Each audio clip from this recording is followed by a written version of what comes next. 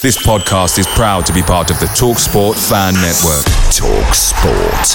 Powered by fans. The TalkSport Fan Network is proudly supported by McDelivery, bringing you the food you love. McDelivery brings a top-tier lineup of food right to your door. No matter the result, you'll always be winning with McDelivery. Order now on the McDonald's app and you'll get rewards points delivered too. So that ordering today means some tasty rewards for tomorrow. Only via app at participating restaurants. 18 plus. Rewards registration required. Points only on menu items. Delivery fee and terms apply. See mcdonalds.com. The TalkSport Fan Network is proudly teaming up with Free for Mental Health Awareness Week this year. As football fans, we often pride ourselves on knowing everything, from which substitution can turn the game around to the quickest route home to beat the crowds. However, when it comes to discussing feelings with our friends, we might not always feel as confident. That's why we're here to equip you with the right tools so you can reach out to those who can help. If your mates are struggling, let them know that the Samaritans are free to call on 116 123. That's 116 123. They are there to listen without judgment or pressure, 24/7, 365 days of the year. Let's all take a moment to talk more than football.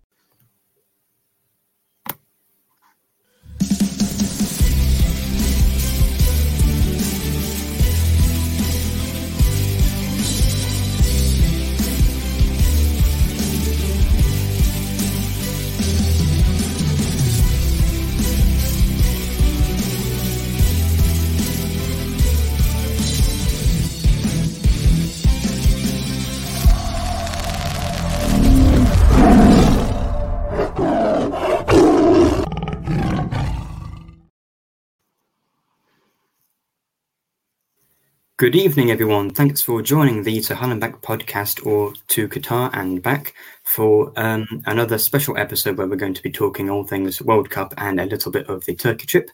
Proudly sponsored by 6 Yards Out and Pearson's Bar in Hull. And we've got our usual Will, who's got, do you want to explain your name for today, Will, for the YouTube viewers?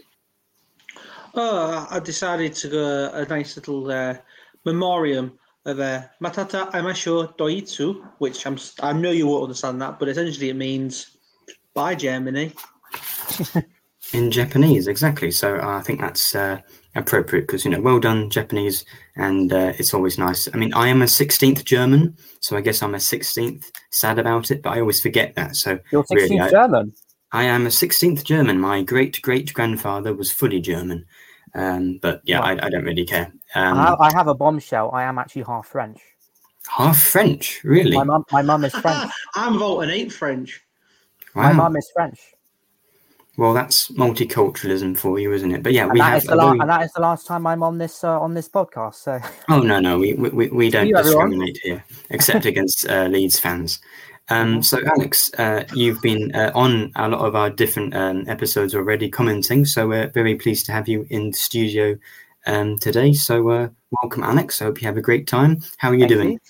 I'm okay. I'm great, thank you. It was obviously good to see obviously all the games in the World Cup, and obviously having a talk to all of you guys on Twitter, on here. It's great to be part of this on here for the very first time. Well said. But to start with, we're going to have a bit of sad news that the Assam Alam, the former Hull City owner, has passed away today at the age of 83. And of course, he had a very rough time later on as the Hull City owner, especially when it passed on to Ihab Alam, his son. But we do want to, say rest in peace because, of course, he's done a lot of good things in the city. A lot of, I can't think of the word, but hopefully one of you two will jump in. Without him in 2010, 2011, we'd have gone bust, to be fair to him. And we'd probably be in the same situation as someone like Grimsby or Scunthorpe without him coming in. And obviously there's many negatives you can say about him, of course, but you don't want to dwell on that at a time like this at all. But you can look at the fact that with him, we had two separate promotions to the Premier League. We got to an FA Cup final and we got into Europe. And I know it's slightly lower than that, but we also managed to finally win a league title as well in his final full season as an owner. And obviously, and of course, if you just ignore what he did with Hull City, he's done plenty of good around the actual City of Hull itself. So there's plenty to be celebrated about him. It's not a time to dwell on the negatives. Yeah, I agree. Go on. I agree with Will. I think that before he came in, I think Paul Duffin and Russell Bartlett, they kind of overspent a little bit. Obviously with the time in the Premier League. Then he comes in, and I think the club were actually, from what I remember, sailing quite close to the wind and could have ended up Very close. Similar situation to Portsmouth almost at the time. And he comes in, he kind of puts the money in to kind of steady it, and then goes on to invest actually to get the club back to the Premier League, brings in Steve Bruce. And so for the first kind of 5 years, great success. But then, unfortunately, as I say, maybe because he's someone who PR side, media spotlight wasn't very that comfortable with it. So some of the comments just, from a media perspective, just didn't go too well. But I think as it's been said, in terms, I don't live in Hull, but in terms of the city, I've seen people online today saying in terms of hospitals and stuff, paying for like treatment, and stuff like machines, hospital machines. There's like a ward, I think, that he paid for. So significant contribution that I think he made. And so hopefully that will be the legacy that's remembered in terms of the good things that he did, rather than necessarily some of the petty comments that might have upset people. Mm-hmm. Certainly, there's a lot to celebrate about what he's done with the club and the city in general.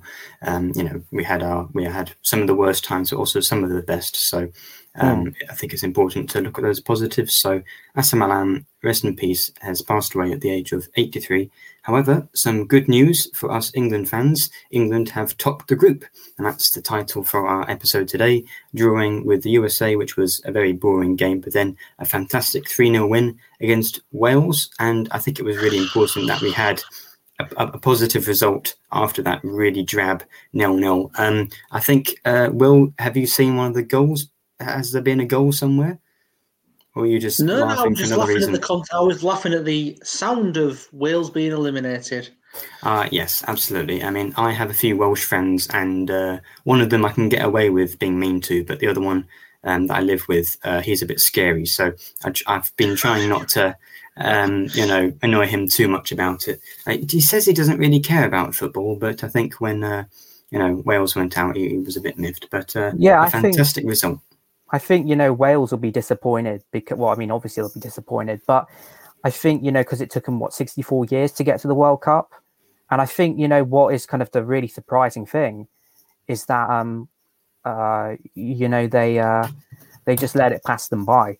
There was no effort there really, or, I saw you say, Will, that it's almost like on one of the games, Gareth Bale wasn't even there. Nothing he was there on any of the games, was it? Just disappeared.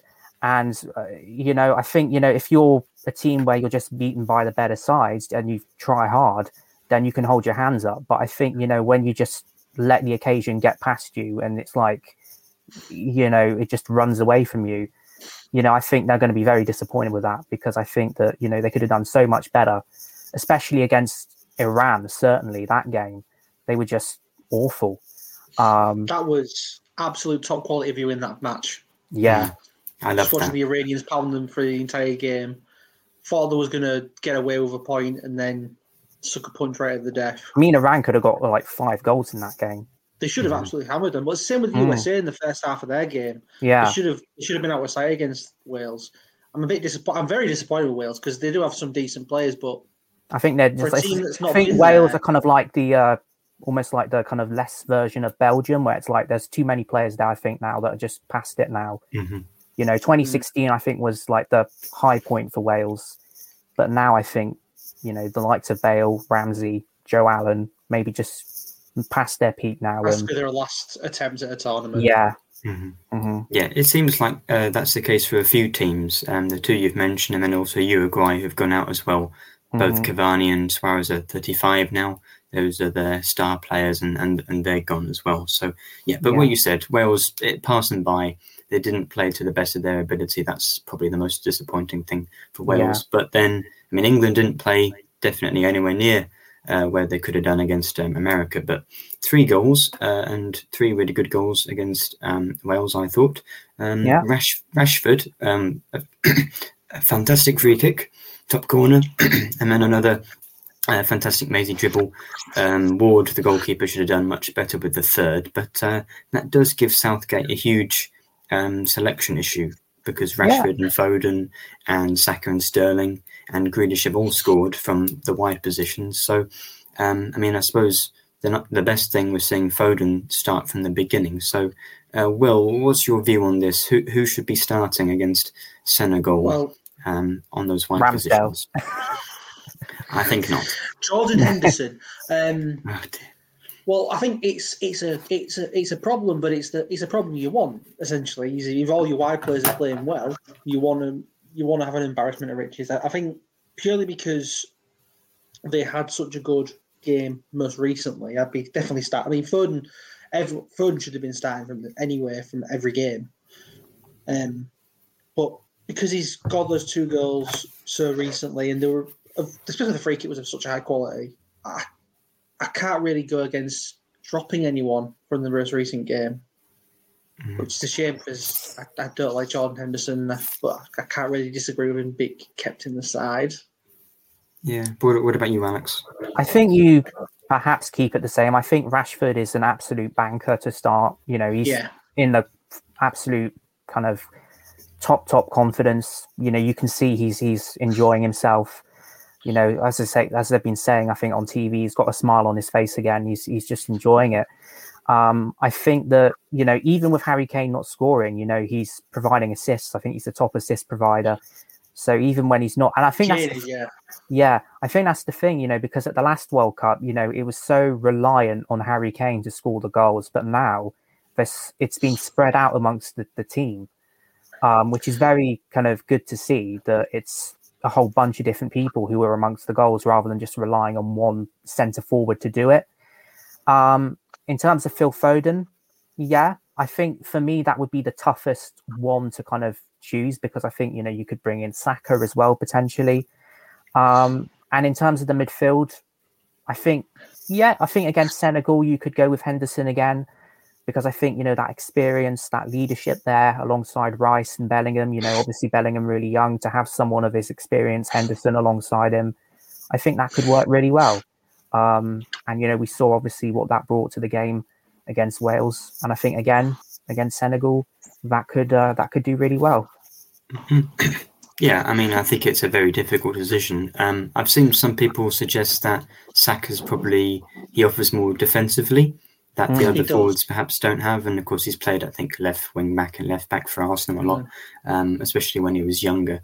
So I think perhaps you'd put Saka in, but in a way there are 5 substitutes, and if things are going well, then Southgate's made a good decision and we're winning the game, and then you'll probably want to rest the players who've scored if they do play well against Senegal, so they'll be subbed off later. But then if we aren't doing well, he's got the option of the 5 substitutes off the bench. You could play another 1 or 2 of those attacking players that he hasn't chosen. So really, in a way, perhaps it's not the biggest issue to get it right from the first from the get-go.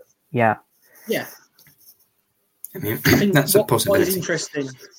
What is interesting about this World Cup compared to the last one, Alex touched on it, was how we relied on Harry Kane to sort of score a lot of our goals. We relied on set pieces a lot at the World Cup in Russia, but almost all of our goals, apart from there was a free kick against, almost all our goals now are from open play, which shows a progression in the way we've been playing.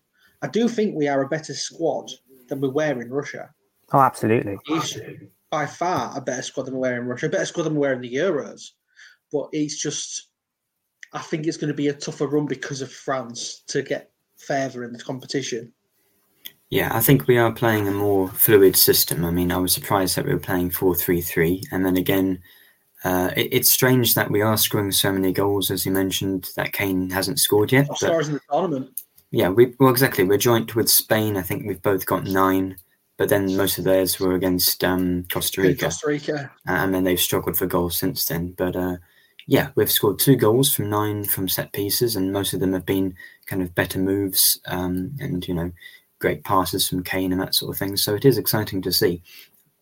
But it's just a bit surprising, really, that we've changed tack so much from the way we've scored goals previously with the set pieces, and we've gone this more attacking system now. So hopefully we do keep that way into the knockout stage. Whether we do that against France, I don't know. I mean, we may not end up playing France at all, because I mean they've got a mildly not that tough game against Poland really in the round of 16. But I'm praying Poland do win, because I think we've got a better chance. But if we're able to outscore France, which is difficult, but if we're able to do that rather than sit back with a back five, I'd be much more enthused about our chances. Yeah, I think a part of why we're so good in the way we play football now is it's the midfield. Whereas at the Euros, it was mainly not Lingard, Rice and Phillips, who are both more deeper defensive players. And I think at the World Cup we was playing I think in that semi-final, I'm pretty certain we played Lingard, Henderson, and I think it was Dele Ashley Alli, Young. was it? From no. From the start, I think it was Ashley Young, maybe. Yeah, they were playing Ashley Young at left back, I think. Yeah. In the last World Cup, which shows you how far they've come, really. Yeah. Oh, yeah. It was a very weird.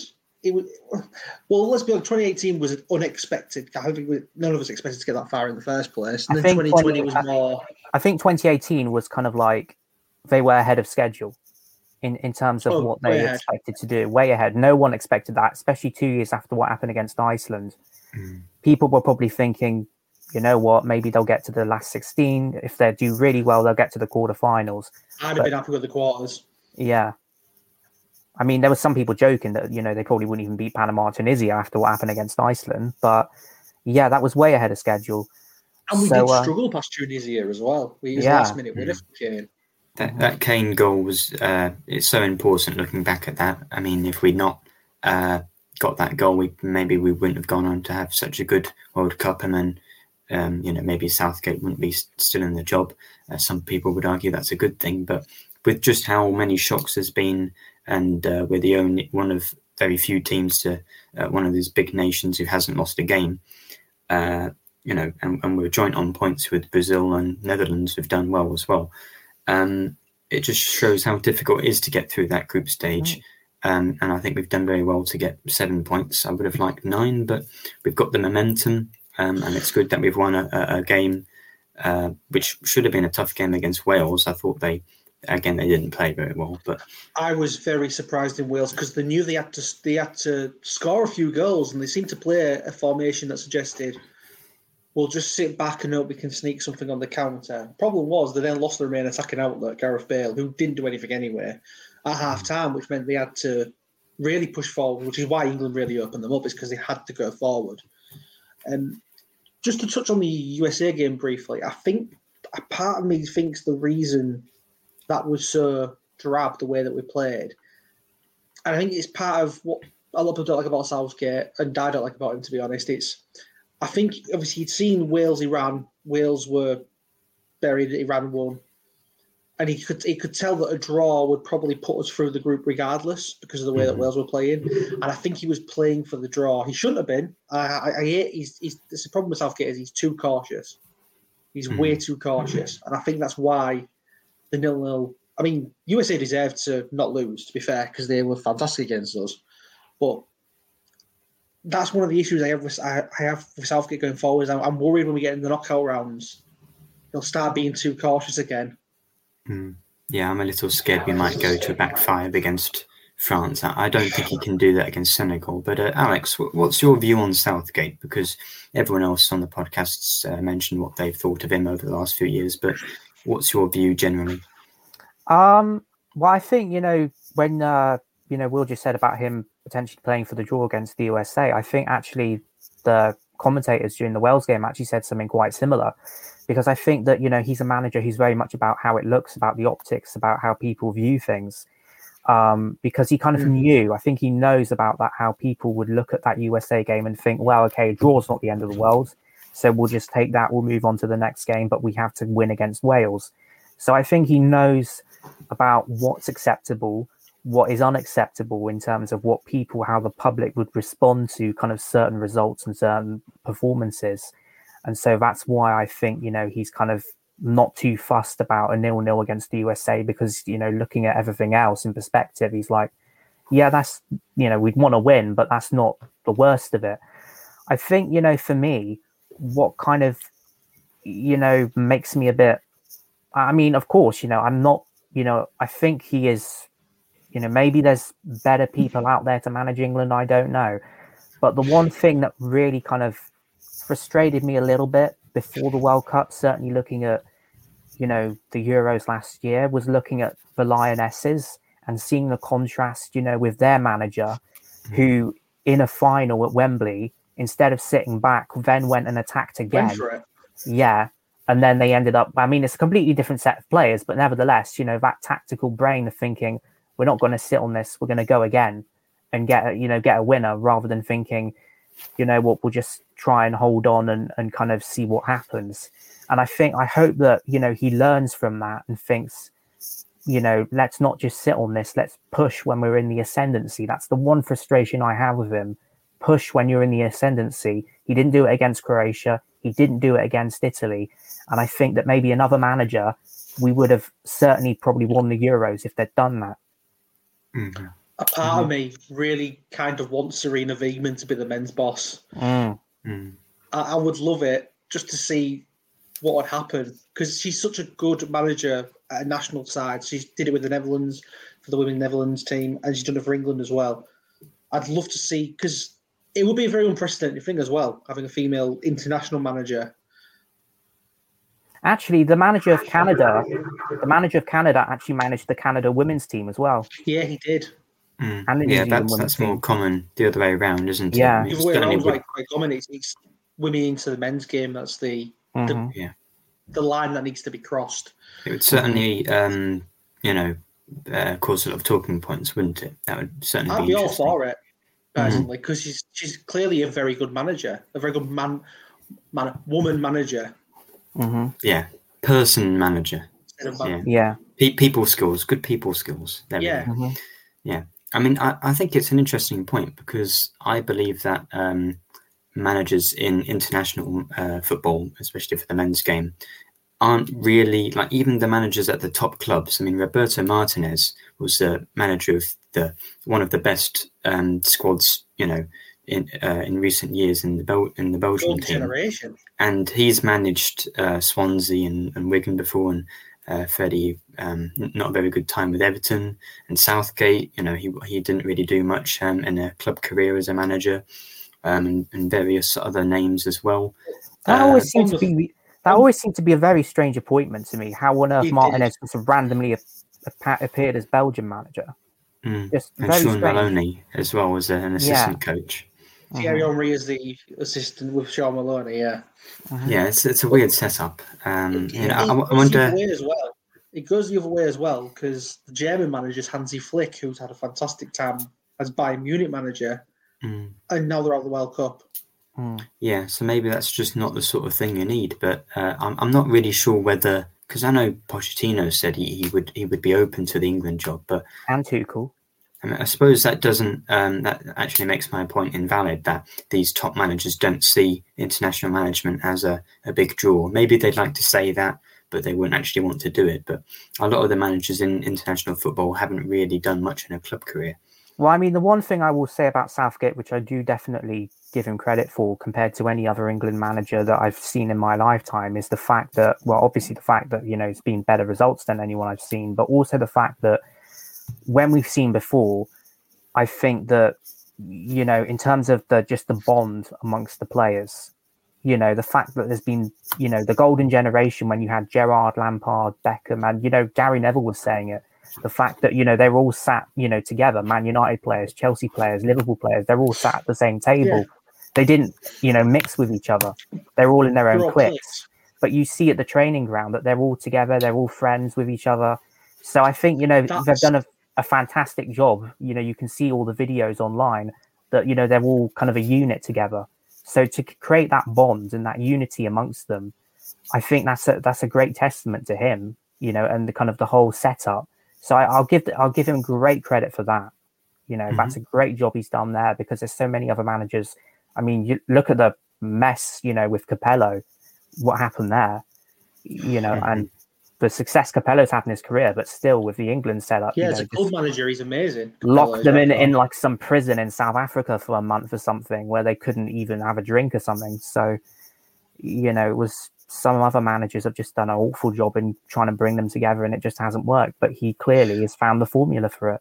Yeah, I mean that is the thing. When it was the golden generation, as everyone calls it, it was a team of individuals. Whereas now it feels like an actual team. They are more than the sum of their parts. Mm-hmm. Yeah, and that's probably the problem that Belgium have had, because it's a team of individuals. Belgium, not an actual functioning unit, and that's why we've seen them probably at this World Cup. De Bruyne said they were too old.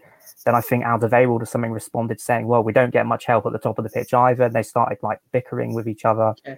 They started doing what the Dutch or the French would normally do and have a meltdown. That's what I was going to say. Yeah. It seemed very French in the French team. What they did in South Africa, it seemed a bit like that. And De Bruyne, De Bruyne is the captain, isn't he? Or Courtois the captain, but they hadn't spoken to each other. Now that doesn't bode well. De Bruyne and Courtois, I mean, if you know, it's a bit deeper than just what's happening on the pitch. Yeah.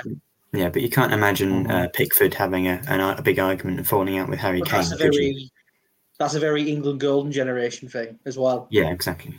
Absolutely. So how do we see this round of 16 game against Senegal going? And I'll ask it again. I don't know whether we got the actual answer, but who would you play either side of Harry Kane? And I'll start with you, Will.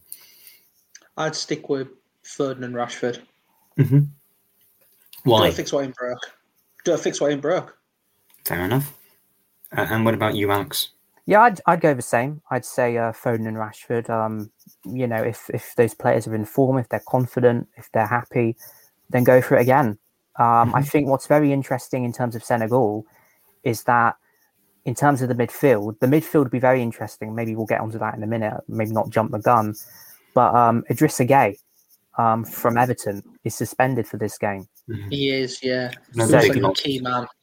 So the midfield will be very interesting. And so maybe they won't have that same strength and steel in midfield. So they lose a very key anchor there. So, you want pace, you want people to really make it difficult for them. So perhaps that will play a part in it. But yeah, I'd go with Foden and Rashford there. Yeah. I may well go with the same, but that just seems a bit boring because you two have said it. But I mean, Sterling and Grealish, I'm not sure about them. Maybe Southgate likes Sterling. I think they're great to bring off the bench.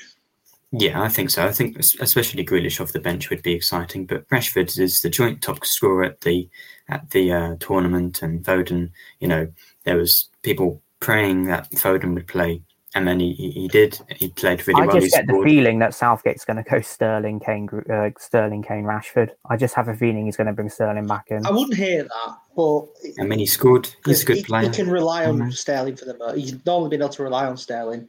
I wouldn't blame him if he did. I just think those two scored the goals. I wouldn't drop them after they've scored a goal. Yeah, I don't think so. I think it would knock their confidence a little bit. But I think Rashford is definitely showing he's scored 2 great goals. So, I'd do that. And then probably keep the midfield relatively the same. Although I don't know whether we said it during the podcast, but before, Alex, you were criticising me for jokingly saying that Mason Mount is going to be the player of the tournament at this World Cup. So I guess we'd have to play Mount. You'd have to play for that to happen. But I mean, I don't think that's going to happen. But someone's got to win it, and Mount, he's still at World Cup. Someone has to win it, just not him. Yeah, it's the same chance as any other player, I think. Yeah, the same chance as Ryan Longman of winning it. Not quite, because Longman isn't in the squad. Yeah, precisely. I mean, I suppose if Mason Mount scored hat-tricks in every game now until the final and we win it, I may be giving player of the tournament then. Absolutely. Absolutely. Well, hopefully that does happen. And what about a score prediction for the round of 16? England, Senegal. You go first, Will. I think this game's going to be a lot tougher than people are expecting. I mean, obviously there's not many people who were alive for it. I wasn't even. But to me, it has the vibe of that game from Italia 90 against Cameroon, where I think a lot of people went into it expecting it's Cameroon, England will be fine. Yeah. Cameroon were then winning with 5 minutes left. And it took a couple of penalties from Lineker and slightly dodgy decision penalties. But I'm not going to complain. Yeah, I think it's going to be a tough game. I think we'll just sneak by it. I think I think they'll score. I think it'll maybe be a 2-1. Yeah, I mean, I'd probably go with something relatively similar. I mean, I think it'll be a tough game, but not as tough as you think it's going to be, Will, because I believe in England.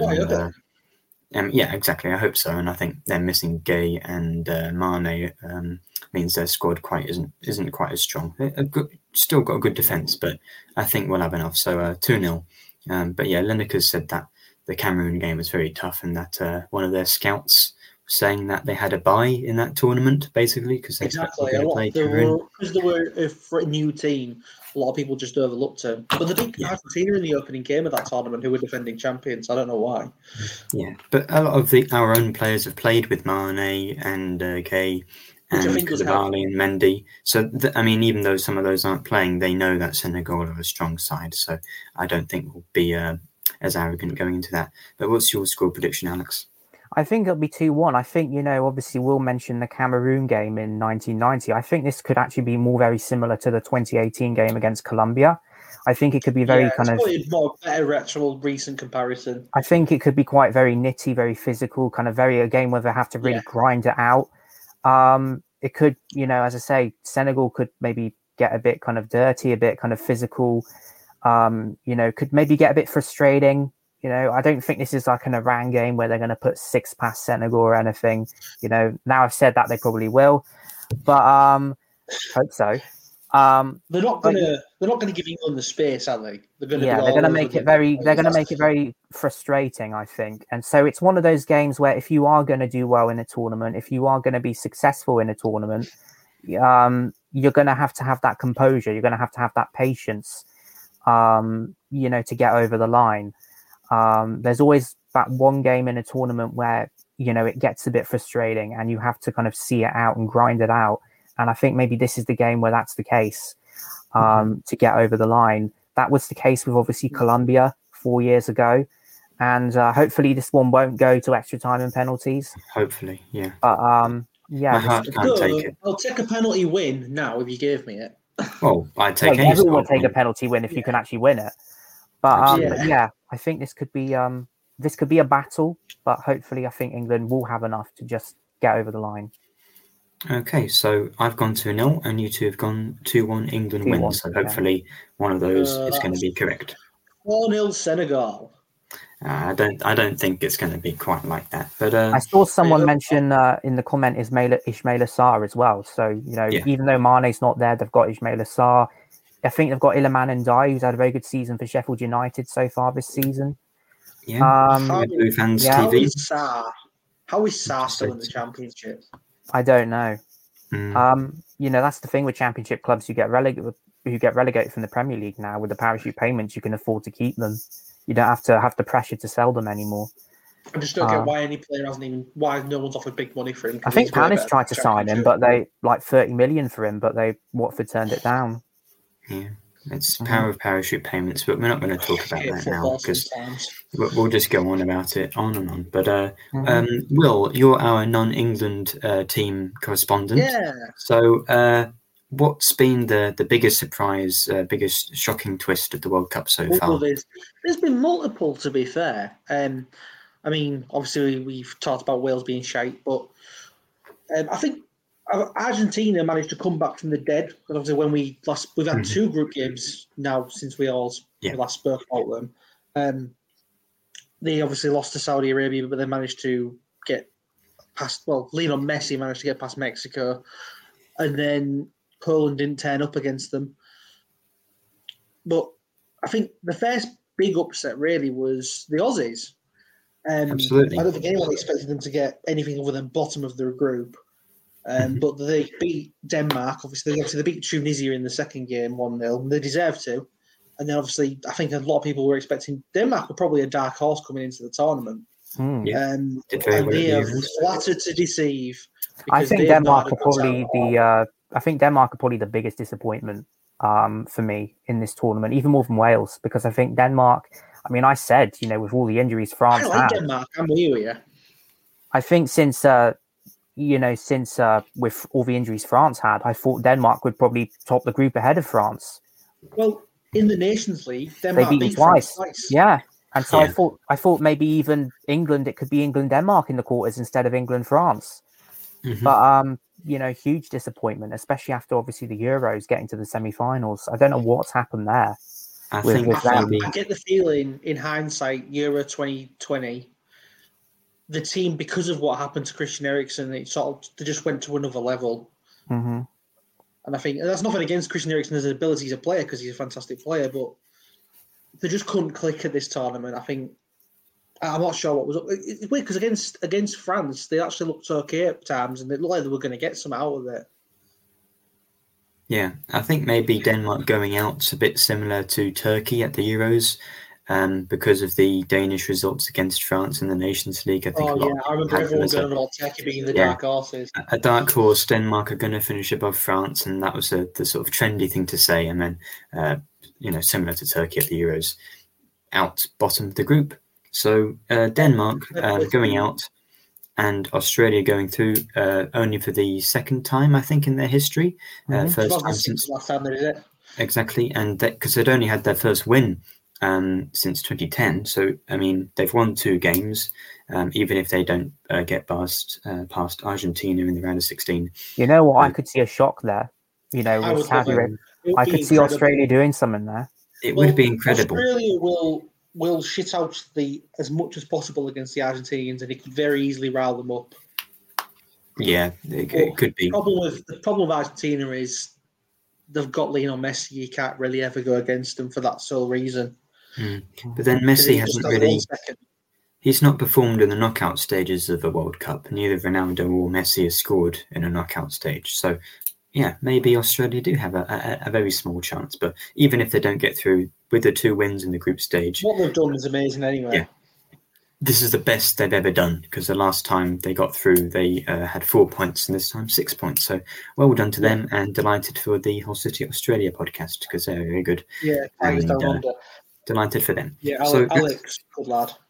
Yeah, so that's Denmark and Australia. The talked other about. thing in that group as well, of course, is Tunisia beat France. I don't know, it was a second string to an extent for the France team, but there can be a risk doing that you can mess up your momentum completely by deciding to twist it all. Throw a game. Yeah, you're essentially throwing the game, which they didn't want to do, because if they weren't bothered about throwing the game, they wouldn't have brought on Mbappe and Griezmann towards the end. But it nearly paid off until VAR said, no, you're wankers, you can go away. Yeah, I think it throws a little bit of doubt into the French, so hopefully Poland can capitalise that. But yeah, Poland are through on a disciplinary record. They had 5 yellow cards as opposed to Mexico's 7. Oh, well, it would have been that.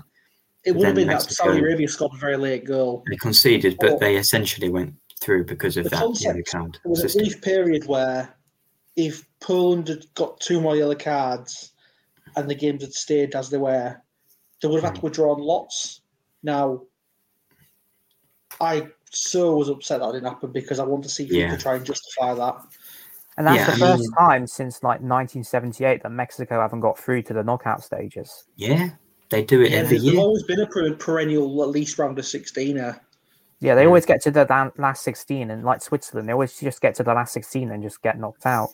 They are, I think they're the most successful team to never get to the semi-finals. So they've obviously got that history in the tournament in general. Yeah, and that was somewhat of a surprise, but then it was surprising to see Poland get beyond them, because it seems Poland always underperform at tournaments. Lewandowski especially, of course, he missed a penalty. He had nothing to do against Argentina, hardly got the ball, then did, capitalise on a mistake against Saudi Arabia. So for England fans and for me, I'm hoping Lewandowski has a good game against... who are they playing again? France. And then that means England, if they do beat Senegal, which I think they will, we don't have to play France. But I think it's going to be a much tougher run than the last 2 tournaments. We have Ukraine and Denmark. I mean, at the World Cup, it was, Croatia. We should have perhaps got past them, and then Colombia, Sweden. So I suppose Southgate's had a bit of a good run of luck with those draws, but doesn't seem to be the case. But then Belgium going out, we've mentioned a little bit already. That's you've skipped a group there, Nathaniel. Group E. Oh, we're going back to it. The greatest group in World Cup history. Well, let's mention that last, shall we? Times. Let's mention that last. So, talk about Belgium. Alex, okay, shut up, Will. Alex, what do you think about Belgium going out? Oh, I'm just surprised for him. I told someone else apart from me to shut up. Yeah, I mean, to be honest with you, I actually kind of predicted this actually before the start of the tournament, because I think that it's a team which is very much, I think, on the wane. Yes, De Bruyne still, very much at the peak of his powers in terms of Manchester City, but Hazard obviously has had a torrid time at Real Madrid. Lukaku obviously terrible in terms of his return at Chelsea, and then obviously he's been injured at Inter. Really, the defense, Vertonghen and Alderweireld, very much, kind of in their like late 30s. So I think 4 years ago, in Russia, that was the moment for them in terms of if they were ever going to do anything, like that was the time. But, they ended up losing by, I think, the odd goal against France in the semi-finals then. But that was like, and I think what kind of has done it for them is the fact that there's that almost like that frustration amongst them, like we've blown it. We had that opportunity to do something in the last 10 years and we've blown it. And you can see that on like De Bruyne's face, on Hazard's face. Like we generally, could have done something with this group of players and we just haven't taken that opportunity. And I think that's just boiled over into a frustration that's just culminated in this huge disappointment in this World Cup. And I think, Belgium will continue to produce decent teams because, I think it's a country that will always have good players coming through. But I think really in terms of the level that we've seen, maybe not that same level perhaps compared to, getting to semi-finals or whatever for maybe quite a while yet again. Anything to add, Will? Yeah, I think the two tournaments at Euro 2016 when they got to the quarterfinals and they had Wales, and that's nothing against Wales. Wales were great at that tournament, but Belgium should have beaten them. They should have got through to the semis. They'd have played Portugal, who could have beaten them. To be honest, had the luckiest tournament. I don't know how the hell they won that tournament, but they only won the one game. Belgium didn't should they? have won it. Belgium should have won. Belgium should have got to the final at least in 2016, and then obviously in 2018 they played France again, and that's another one where it could have gone either way, really. That was a tight game, wasn't it? But yeah, Belgium, I didn't think they'd go out. I didn't think they'd win the group, though. I thought Croatia would win the group.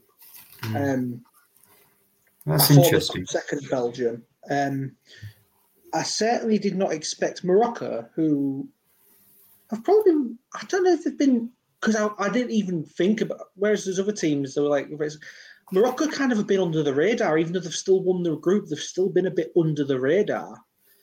I think probably because when they played Belgium, they were fantastic, absolutely torn to pieces.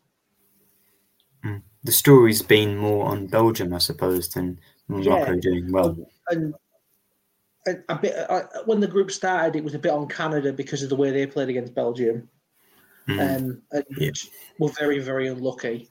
Belgium didn't even deserve to get anything against Canada. The fact that Belgium even got a win is incredibly lucky, really. If Canada had a decent finisher up front, they'd have absolutely hammered them. But it's surprising though that I think in a way the Belgium and Croatia group, whichever group that was, letter-wise, that was F. Thank you. That was the one with the two teams who, had done well in the past and got to the semi-finals. Or the last World Cup, but I mean, De Bruyne, he just looks done. He just looks done with the national team. He just looks like, I've had enough of this, and that's the problem with them. So many of those players just look like they've had enough of it. I imagine that would be the case with Croatia as well, though, because they've got a lot of old players. But then Modric seems impervious to aging, so I suppose they're going to keep going on, and they are going to be playing Japan, who is the Are they the surprise team of the tournament, Will? My favourite team of the tournament. Yeah, go on. Do a 5-minute rant about how good Japan are. 5-minute rant. However long you want. I just love the way Japan play. They just seem to.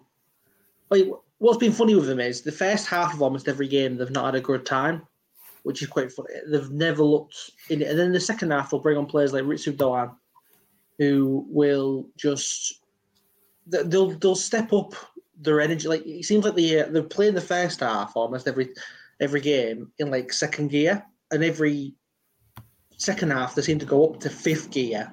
And they're the most confusing team of the tournament as well, because they beat Spain and Germany and lost to Costa Rica. Yeah, it's madness, isn't it? And both came from 1-0 down to win in the second half, which is even more impressive. And I don't know which one was more. I mean, I suppose the Spain one technically was more impressive because Germany was shite. But Spain have looked fairly decent at this tournament in the first two games. You see, I said the first game, Spain looked great. They looked fantastic against Costa Rica, and Costa Rica looked appalling. But then the second and third games of the group, Costa Rica came out of nowhere and looked like a threat. And again, I know they lost 4-2 to Germany, but every time they went forward, they looked very, very dangerous. And it's almost a bit of a shame that they didn't go for it. There was those two games when they were on the other night, the Costa Rica, Germany, and the Spain, Japan games. There was a period where I think when Costa Rica went 2-1 up for about 3 minutes, where Spain and Germany were both going out. And it might have been the best 3 minutes of the World Cup, I think. I believe it was 75 seconds. I think that's what people have said it is. It was because the first, we had between 75 seconds and about 3 minutes, because I know the Germany's equalised within the 73rd minute. Costa Rica's goal was in the 70th, I think. But that's okay. I'm not 100% on that, but a very short amount of time. A very short amount of time. It was all the permutations that came out of that game, the constant switching of the group. I think the reason it was so ridiculous to watch. Go on, Alex. I think the reason why we're seeing kind of maybe teams like, Japan, Morocco, South Korea today, of course, maybe we'll talk about Group H in a minute.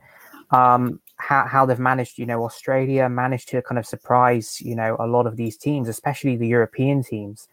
As I think that, a lot of these, when you looked at the groups when they were drawn, Germany, Spain, everyone thought, well, that's a done deal. Germany, Spain going through, Belgium, Croatia, done deal that those two are going through. I think, Portugal, Uruguay, maybe. Yeah, I think there was that just, I think for a lot of these teams, there was just too much complacency. They didn't really know too much about, perhaps these other teams, only a handful of them maybe played in Europe. So they thought it's going to be, a walk in the park. And maybe that's something that England have got to be careful about against Senegal as well.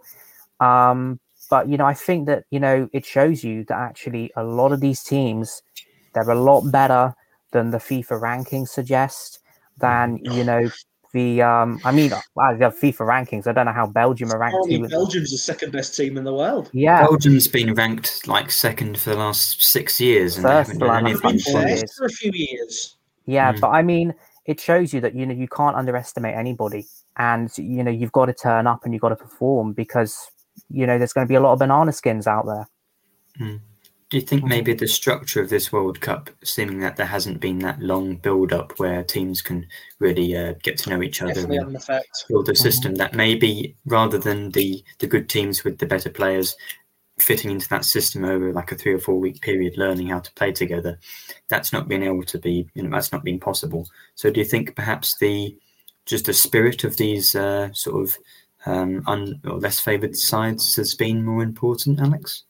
Yeah, I think so. I think that, if you, the kind of the unity, and that's why Belgium were all over the place, because, they just did not have that bond, that unity. They just, were at each other's throats. So if you've got that, bond, if you know each other well, if you know what works, if you know exactly how, because you look at like in this country, Premier League finishes, and then just over a week later, the World Cup starts. I think, I saw a thing on Sky with Gary Neville. He said normally you have about a month or 3 weeks between the end of a Premier League and then the start of the World Cup, where you have about even maybe a couple of friendlies for the team before the tournament begins.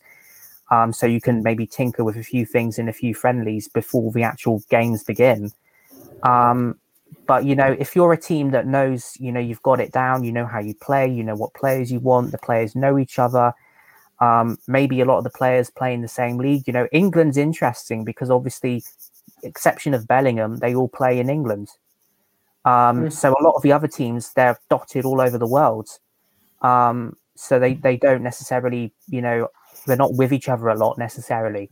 And so maybe if you have players in Japan or in South Korea who play, alongside each other in Japan or South Korea, Saudi Arabia, they all play in Saudi Arabia and they know each other, inside out. And so they go and beat Argentina.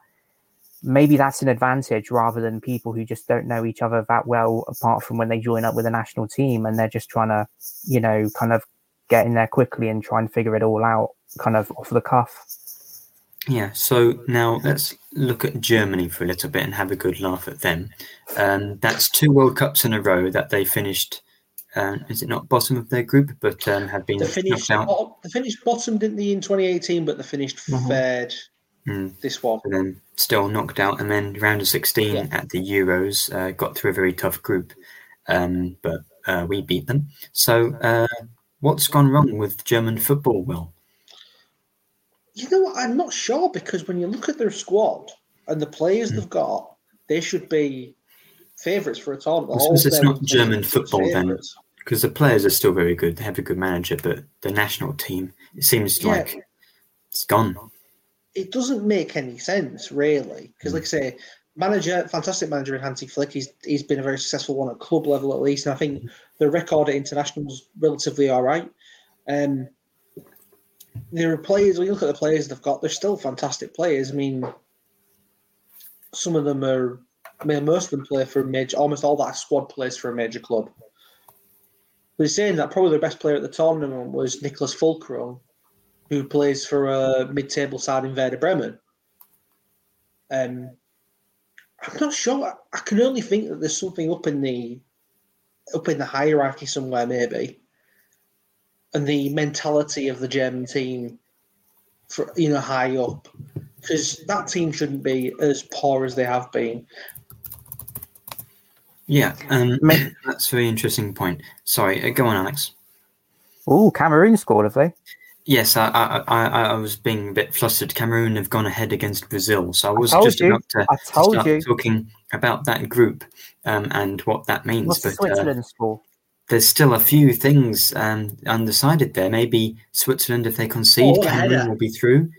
And if Switzerland score one more, they'll be above Brazil. But it's Brazil, Switzerland, Cameroon on 4 points, and Serbia. So Switzerland is still going through? At the moment, they are. So that's very exciting. Oh, okay. Well, that will mean that group. Oh, okay. Well, Germany was what we were talking about. I think Germany don't really know what their identity is, because you've still got a lot of old players, but they've got a lot of young players as well.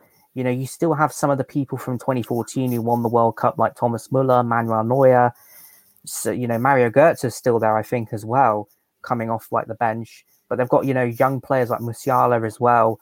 So it's kind of trying to find like the right the right blend. That's going to help their chances, isn't it? Yeah, we've just stopped because Abubakar, who scored the winner for Cameroon, has been sent off for a second bookable offence by taking his shirt off. So if they were to get through, he would not be in the round of 16. But talk about Germany's identity, Alex. Yeah, so I think that, they don't really know. Are they going to be a team like England that are going to bring all the young players through and maybe kind of shoehorn out kind of the older kind of World Cup winners from 8 years ago? Or are they going to have that blend?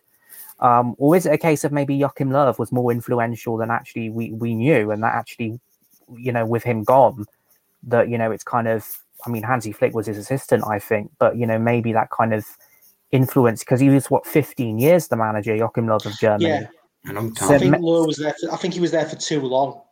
Yeah.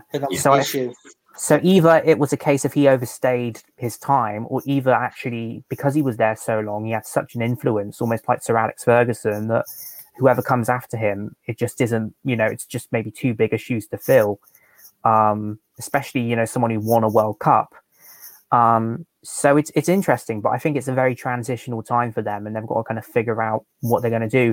It's interesting because obviously they're hosting the Euros in 2024, so it'll be interesting to see what they bring on home soil, because obviously Germany, when they hosted the World Cup, they turned it around, got to a semi-finals. So maybe being, just like England really at Euro 2020, maybe them hosting the tournament might bring something out of them a bit more to kind of give it more of a better show. It is mental to think that Joachim Löw joined the German setup just after Euro 2004. It just shows you that longevity. It's a long time. He was the assistant to Jürgen Klinsmann until after the 2006 World Cup, and then became the manager obviously after that. But that's a mental time. Long time. In international football, it's very rare that you're in charge for that long. I'm not saying anything. Oh, okay. I don't know what that means, but let's look at some of the round of 16 fixtures, or do we want to mention one last thing? We'll go into the round of 16 fixtures. Uruguay have been knocked out by Ghana, but then Ghana have been knocked out by Uruguay. So Suarez, career, I suppose. Yeah, I guess, but so no last laugh for Ghana or Uruguay, but Suarez has been given some there's some there. Ghana, what do you send off for Suarez? Yeah, crying because doesn't seem like the nicest guy, which is putting it very politely in a way. Are you engrossed by the goings on in the live match as well? Yeah, this going on between Serbia and Switzerland. Sorry. Yeah, fair enough. But let's move quickly on and just give maybe our predictions of how the round of 16 is going to go. So we think England are going to beat Senegal. The other match next to that is France against Poland. I'm assuming we're all going to think France, the reigning champions, will go through there. At the moment, yeah. Yeah. I would say so, yeah. I'm hoping Lewandowski can actually play well in a knockout game. I'm not sure if he's ever actually done that for Poland and really performed. I know he scored. But then if Poland beat France, then clearly there's something about them. So there'll certainly be a very tough test for him. Something to worry about, yeah. Yeah. Well, that's the thing. Like whenever, especially when Sweden. Oh no, that's not really relevant. But yeah, if a poorer team on paper does beat a France and England get to play a poorer team, it's not that much easier because, of course, they've been able to perform against a strong team and perhaps could cause an upset against England. The other one, I mean, I can't say any that have teams from the group that's still remaining left, but what about Netherlands against US, which is tomorrow's kickoff? I think the Netherlands will probably it'll be a narrow win for the Netherlands. Sometimes. Yeah, narrow win. I'd agree it would be a narrow win. America, although we have seen before, like the Netherlands really kind of have a wobble and crumble in the last 16. Like we saw with them against the Czech Republic at the Euros, just out of nowhere, have just throw a wobbly and get knocked out. So I wouldn't be surprised if the USA turned up and did something, because the Netherlands can have a really good group performance and then just lose it in the knockout stages. But I do think the Netherlands will have a bit too much and get a win there. They haven't done well in tournaments. They got to the final 2014, have they? So I think it'd be a big opportunity for them to get through. Yeah, I think Argentina, Australia. I think it should definitely be Argentina getting through there. It should be. Jackson Irvine out. Perhaps his best opportunity to score his first knockout goal at a World Cup, and then Spain, Morocco. I think Morocco clearly can play well, but I think that could be quite close. Actually, might edge that maybe in a penalty. I think Spain should just about get it done there. I feel like there's going to be an upset somewhere, though. That's the thing. Yeah, and just hopefully not in the England game. Not a bad shout. And then Japan, Croatia. I think that could be quite even because Croatia got good players, but they're aging. I'm not sure they can go the distance. And in Japan, they can play very well. So long as they go 1-0 down in the first half, I think Japan might win this. I'm sorry, Will, but I think Croatia on that one. I won't be surprised. I think that if Japan do go through against Croatia, it will be perhaps on penalties if they do. But I can't see Japan. I think if Japan go through, it'll either be like a narrow win in extra time or on penalties. I can't see it like being a 2-0, because I think Croatia defensively are very solid. So I think it'll be very difficult for Japan to break down. I think Croatia should perhaps have maybe with someone like Kramaric or people like that, Perisic, to be able to, with the experience they have in the knockout stages, to be able to sneak past them. But, Japan could pull off something on penalties. You never know. I think that's probably the most tight knockout game there is. I'm not really sure who I think could go through there. But the last group has just finished. Portugal will be playing Switzerland. So what do we think about that? Because I think Portugal, they look decent. I think they'll get through. What about you, Max? You say that. I think the Swiss, again, are one of those teams that I don't think they can, on their day, they can have great performance, but sometimes it can be. Because, like I say, they didn't play well against South Korea today. It depends on what Switzerland turns up, I think, because, we've seen Switzerland before, like the last World Cup against Sweden, it was just kind of meh. But, you look at the Switzerland that we saw against France at the Euros. Exactly. And if they turn up like that, then I think Portugal could be, have a real difficulty. I think it could be very close. It depends what Switzerland we see. Portugal have been very hit and miss as well. Because, against Ghana, you could argue against Ghana, they should have equalised Ghana really at the end. I think that could be very close. I think that could be the most kind of 50-50 one, I think, potentially. The one that's most kind of up for grabs. But I would still probably think perhaps Portugal, because I think they have more options if it doesn't go their way. They can bring on, they brought on people, they can bring on various different people, perhaps, João Felix, Bernardo Silva. They've got options there. They can have Ronaldo just claim he scored a goal as well. Yeah. Yeah. I suppose he has, to have someone else do that for him, to actually score the goal. But, maybe if he bribes refs, he can just claim he scored one from, wherever. And then the last one, South Korea against Brazil. I think maybe Brazil just lost to Cameroon. South Korea just won. What's just happened has just changed my mind about this. Well, exactly. I thought Brazil were going to guarantee to win it, but South Korea have already beaten one Portuguese-speaking nation. Maybe they'll go for a second. So I'd love to see South Korea win. I'd love to see South Korea win, but I just think, with the sheer amount of options Brazil have, if something goes wrong for them, they can bring on a whole new attack, can't they? So, and I think Brazil. What's very interesting with Brazil, obviously apart from tonight, is that, they're patient. They're not, going to be worried if they go into a game at halftime 0-0. They'll wait and we'll wait, for a moment for like Charleston or right up until, with Casemiro. They'll take their time, because they know they've got the options they can bring on and, to get it done, because they've just got so many people that they can utilize. So if they do have a bit of a sticky situation against South Korea, they will have people they can change the game with.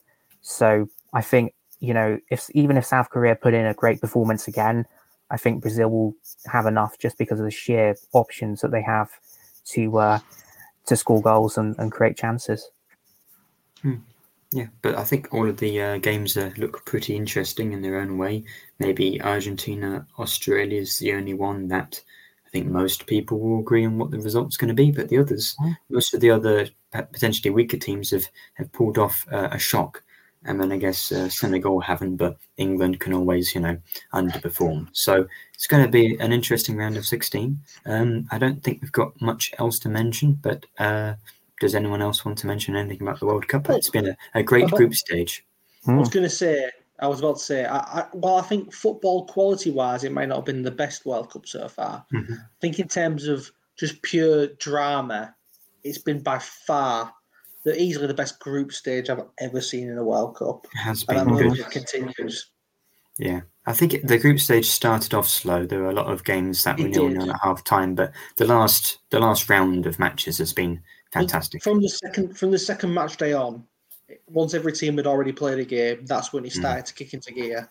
There was a couple of upsets early on, like Saudi Arabia beating Argentina and Japan beating Germany, but particularly the last couple of days, the group stages have been mental. And maybe that's because a lot of the players are at their peak fitness because they're not tired because they've been mid-season, already. Yeah, maybe that's why we're seeing better quality. Well, not better quality, but more entertainment because maybe a lot of the other games in the group, if it was in June, July, would be slugging a bit and they'd be just a bit kind of scrappy 1-0s and they'd just be a bit kind of tired a little bit. But now we're seeing people just going for it because they're right at the peak of their fitness in the middle of the season. Absolutely. But it's been a delight to talk about it. Hopefully we'll be coming back next week with another England win and a few more surprises to talk about. So thanks for joining, Will, and thanks for your fantastic debut performance, Alex. Hopefully you can come on again, perhaps, and you keep watching after this. So thanks to everyone who's been liking and voting, subscribing, commenting, and all that. We really appreciate it. And we'll be back next week to hopefully be talking about another England win. So thank you for listening and goodbye. The TalkSport Fan Network is proudly teaming up with 3 for Mental Health Awareness Week this year. Beyond the pitch, beyond the results, we're here to connect fans, getting them to embrace the highs and lows of supporting your club because we're not just fans, we're a team. With 2 in 3 football fans having struggled with their mental health, we understand that life off the pitch can present its own challenges. That's why we're committed to ensuring you have the tools to stay connected with your friends and fellow supporters. Take a moment to connect with your mates. A simple text or an open conversation can make a world of difference. And if they don't respond right away, don't hesitate to follow up. Let's all take a moment to talk more than football. Away days are great, but there's nothing quite like playing at home. The same goes for McDonald's. Maximise your home ground advantage with McDelivery. Order now on the McDonald's app. At participating restaurants, 18 plus serving times, delivery fee and terms apply. See mcdonalds.com. This podcast is proud to be part of the TalkSport Fan Network. TalkSport. Powered by fans.